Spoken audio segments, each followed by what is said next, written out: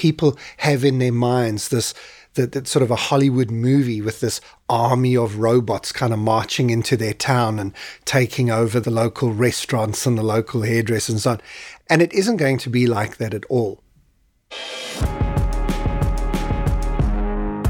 This is Fortune Favors the Bold, a branded podcast from MasterCard and Gimlet Creative. I'm Ashley Seaford.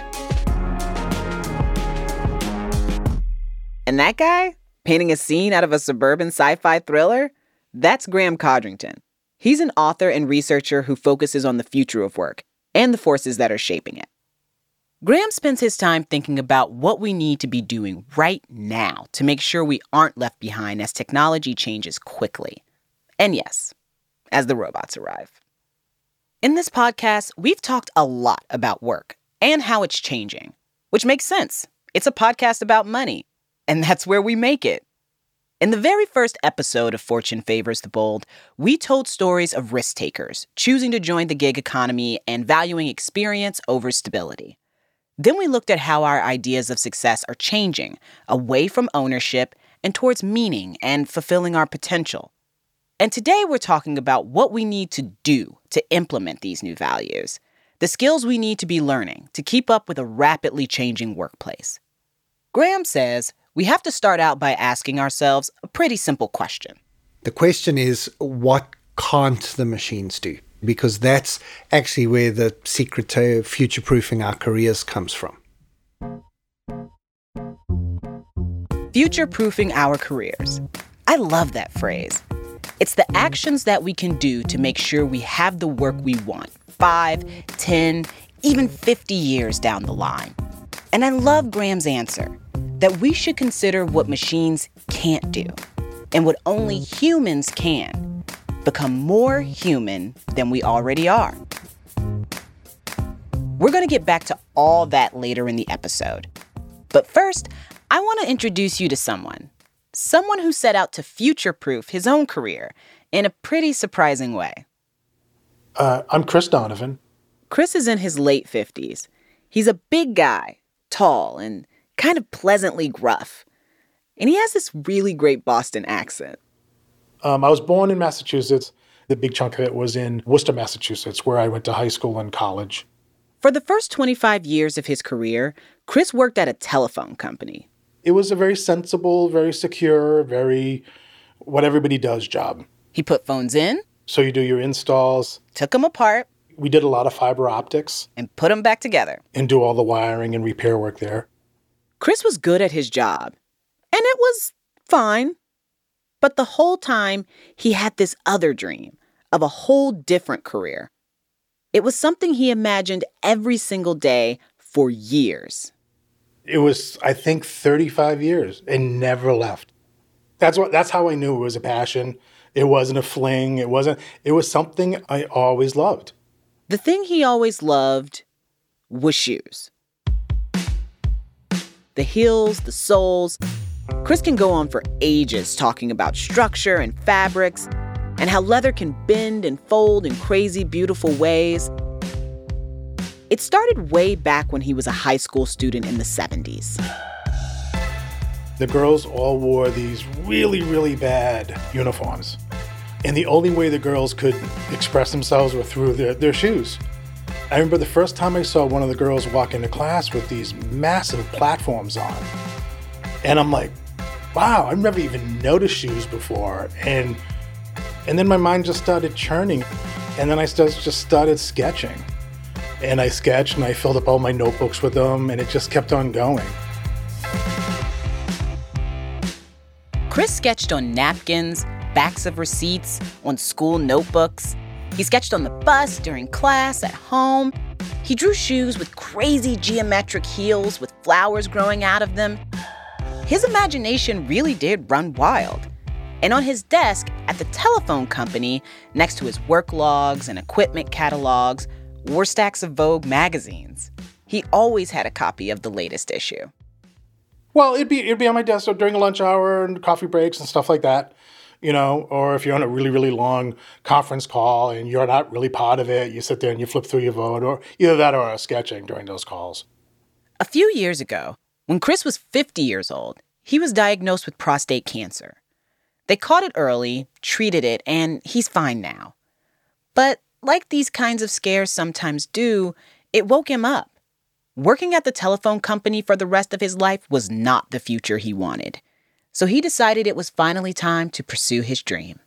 He took all of his sketches and put them into a portfolio and sent it to one of the best design schools in the world, the Polymoda Institute of Fashion in Florence, Italy. And I got accepted. So Chris packed his bags, and his coworkers at the telephone company were surprised. I know in the back of their minds, they were thinking, oh, he's crazy. Because I think that's what people think. It was like, you're going off doing something that's kind of unheard of. Shoes, Italy. It's like, where is that all coming from, On his very first day of school, Chris walked into class to realize he was the oldest person in his program. And also older than almost all of his teachers, too. I mean, he was surrounded by 22-year-old design students in fashion school. You can imagine how much Chris stood out. A couple of people mistook me for the janitor. And I was still dressed like a phone guy. The only thing I had were old jeans and T-shirts. And they thought someone came over and asked me to clean a mess up that was on the floor. And I'm like, who do you think I am? They're like, oh, aren't you the janitor? I'm like, no. I'm a fashion student. Chris had a lot of catching up to do. And in order to become the new and improved Chris, he needed to learn a whole new batch of skills. Things he didn't learn at the telephone company, that's for sure. And I remember the first day, orientation, they told us, it's like, you have to do a collection of 5 shoes, professionally made shoes. And I'm like, oh my God. And it wasn't just the ancient art of shoemaking that he had to learn for the very first time. Well, yeah, I had to learn to do Photoshop, which I had no experience with at all. I had to learn all the software for iMovie and create my own little collection movie. It was a lot. And when Chris graduated, top of his class, by the way, he realized that to have a successful business, a future-proof business, he had to learn a whole other set of skills, like how to build a website and how to market himself through social media. I remember the very first photo I put on Instagram. I only had one photo on my whole thing, and I get this message from this very, very well-known model and stylist. She does a lot of avant-garde clothing and shoes. She goes, I love this. I want to wear it at PFW. And I'm like, what's PFW? Oh, it's Paris Fashion Week. Oh my God. And I know who this woman is. She's famous. Oh my God. I didn't even know how to answer her at the time because I didn't know how to respond to these messages. Today, Chris is running his own shoe business, getting his first collection off the ground. And he finally learned how to respond to those Instagram messages.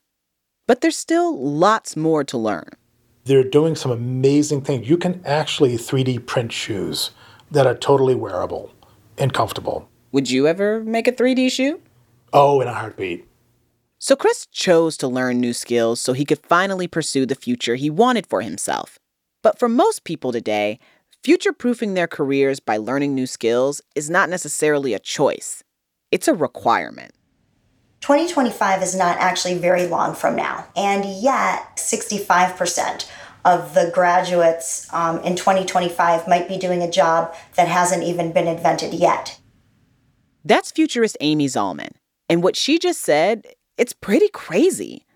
Kids who are freshmen in high school right now, when they graduate college, most of them will get jobs that do not exist yet. Because the workplace and technology is changing so quickly, we need to actively be keeping up. What is emerging as possibly the most important skill is the capacity to learn, is the ability to be a version of lifelong learner.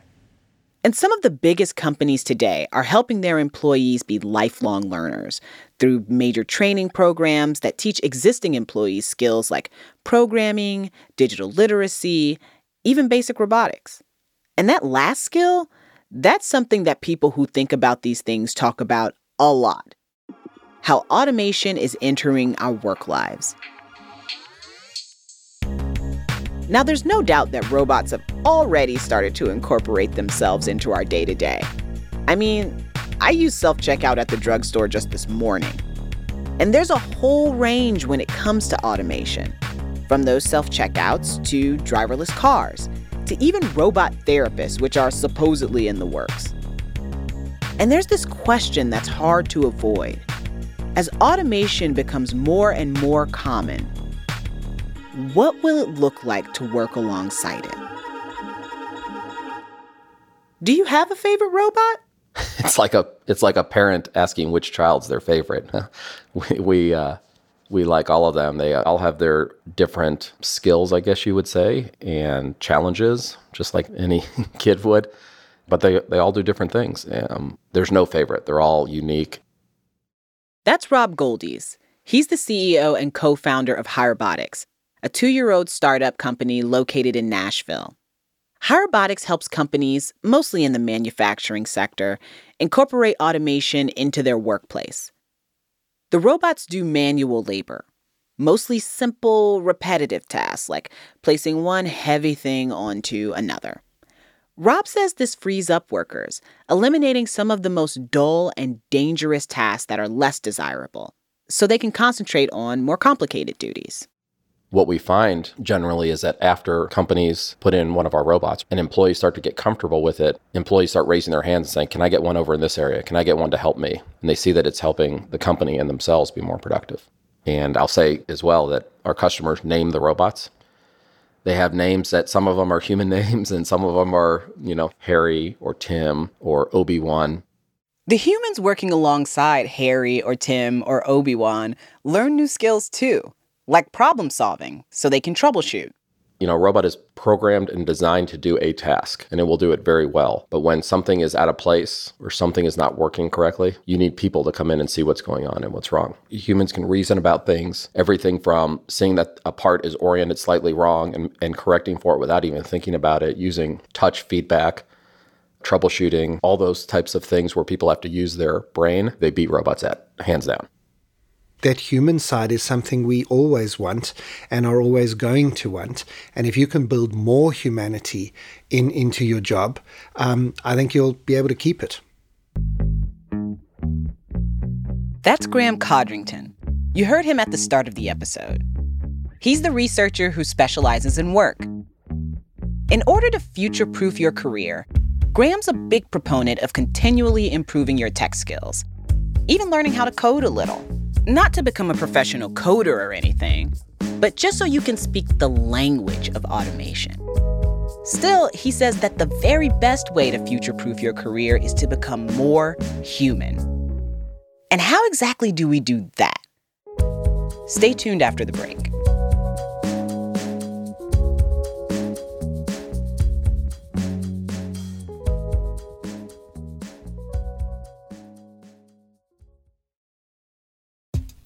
You're listening to Fortune Favors the Bold, brought to you by MasterCard. As we've discussed in this episode, the way we work is changing. And that means that the skills we need to be successful are changing too.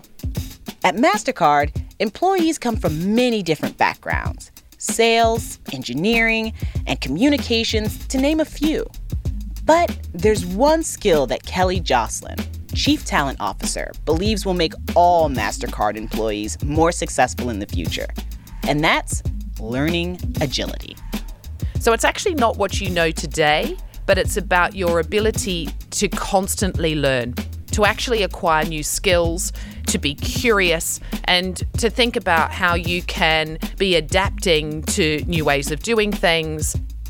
MasterCard employees are given opportunities to experiment and explore their interests beyond their day-to-day roles. Like, for example, they have the option to take on brand new assignments at their home office or at an office abroad. Mobility is something that I think at MasterCard we do incredibly well. We're a global organisation, and the opportunity to give our people a global career is good for our talent, but it's also good for our customers and clients. They have offices in Dubai, Singapore, Miami. Just saying. To learn more about careers at MasterCard, visit mastercard.com and click the Careers tab at the top of the page.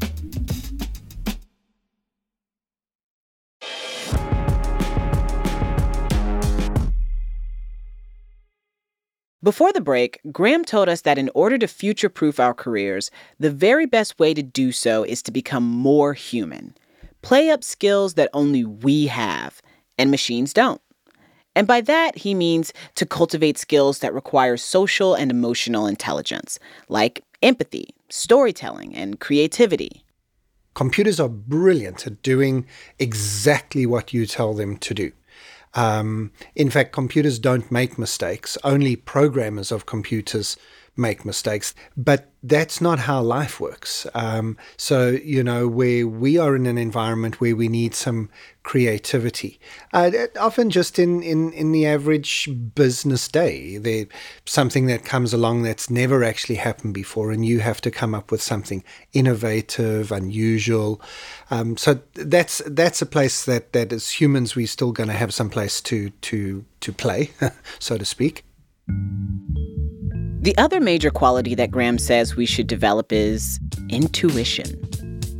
Intuition is an interesting thing because probably the best definition of intuition is knowing when to break the rules and knowing you'll get away with it. Because the rules say do it this way, but your gut says, hang on, maybe that's not exactly the right thing to do now. Or maybe there's a slightly better way to do it, even though the rules say this. Some people even say that's a little bit of what common sense is. It's knowing when you can just bend the rules a little bit. And research shows that the majority of employers rate skills like intuition, critical thinking, and problem solving as the most desired skills in their hiring process.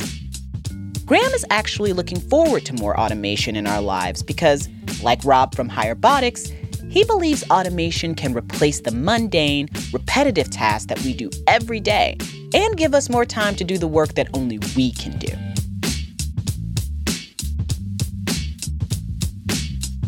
Let me give you an example just to show you. I mean, if you're feeling a little bit sick, a little bit poorly, you take yourself off to your local doctor. The first 5 minutes that you are actually with your doctor, to be honest, your doctor is pretty much on autopilot. Unless there's blood gushing out of a big hole in your body, the first thing your doctor's going to do is look in your throat, look in your eyes, look up your nose, look in your ears, take your temperature, feel your pulse, get your blood pressure. That's the standard protocol. So why doesn't a robot do that? Graham says that some U.S. pharmacies are actually already working on kiosks that do just that. And it gives an initial robot response, and then via virtual reality and an internet connection, you are then connected to a doctor who isn't in the same location, who then does the next layer, and the doctor then has more time to spend on people who maybe have got slightly worse conditions, or maybe even a little bit more time developing their skills and improving themselves.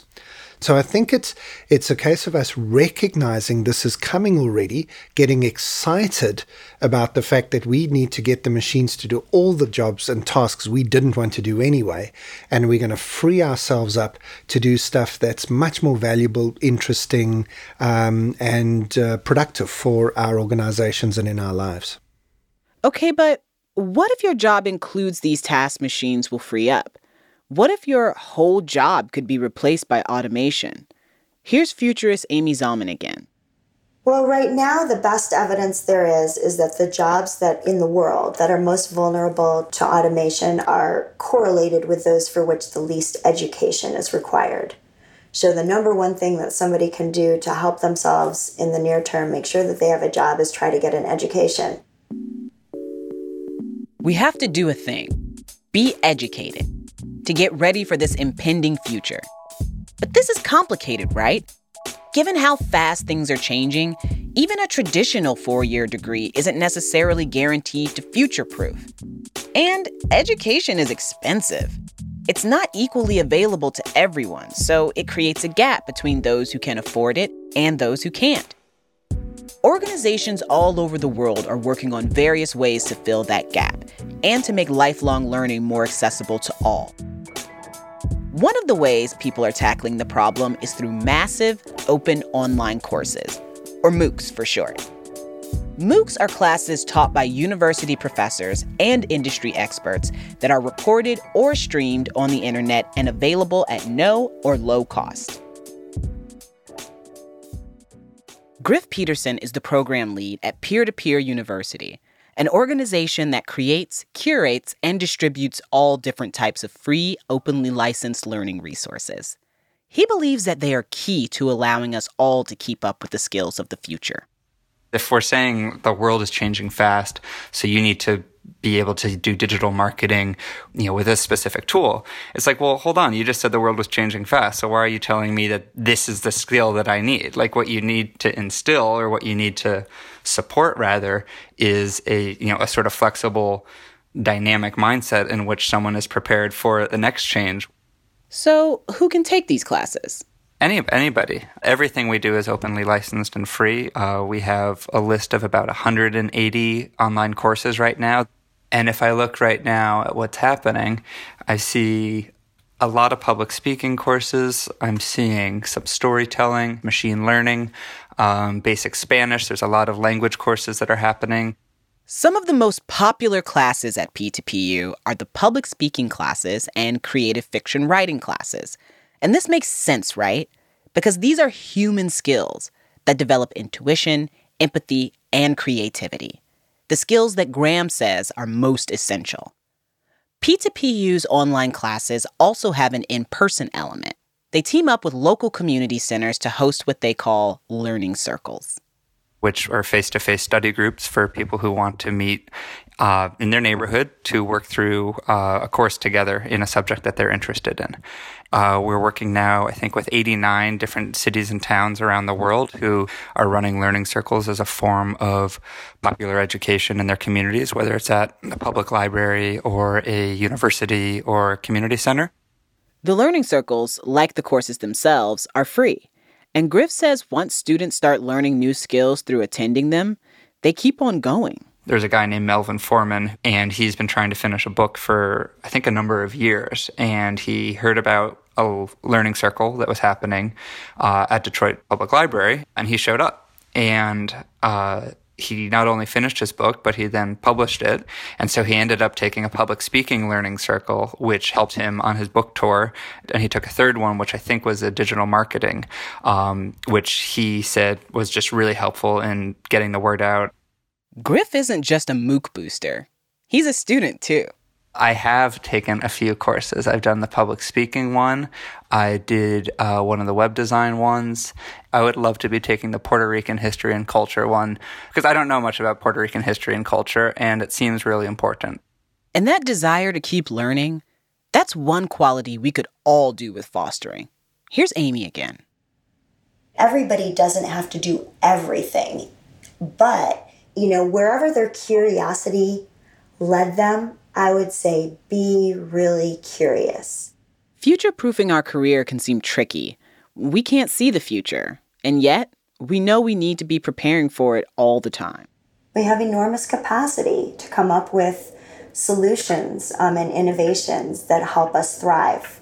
And there is no reason why we can't do it now. And when people open up and they are willing to explore the opportunities that change offers them, they come up with solutions, and we have a history of doing that. Amy's right. Humans always figure something out. Not without bumps, but we do it. And there are concrete things we can do right now to get ready for the future. Take classes, volunteer, join community interest groups, maker spaces, maybe even learn to code a little. And be curious.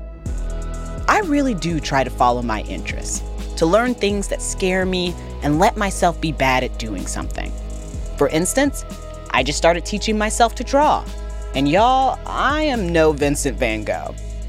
But read books, listen to podcasts, ask questions, and then find the answers to them. Because not only are these things enjoyable, but also they're kind of the things that help us become more human. And more human is key.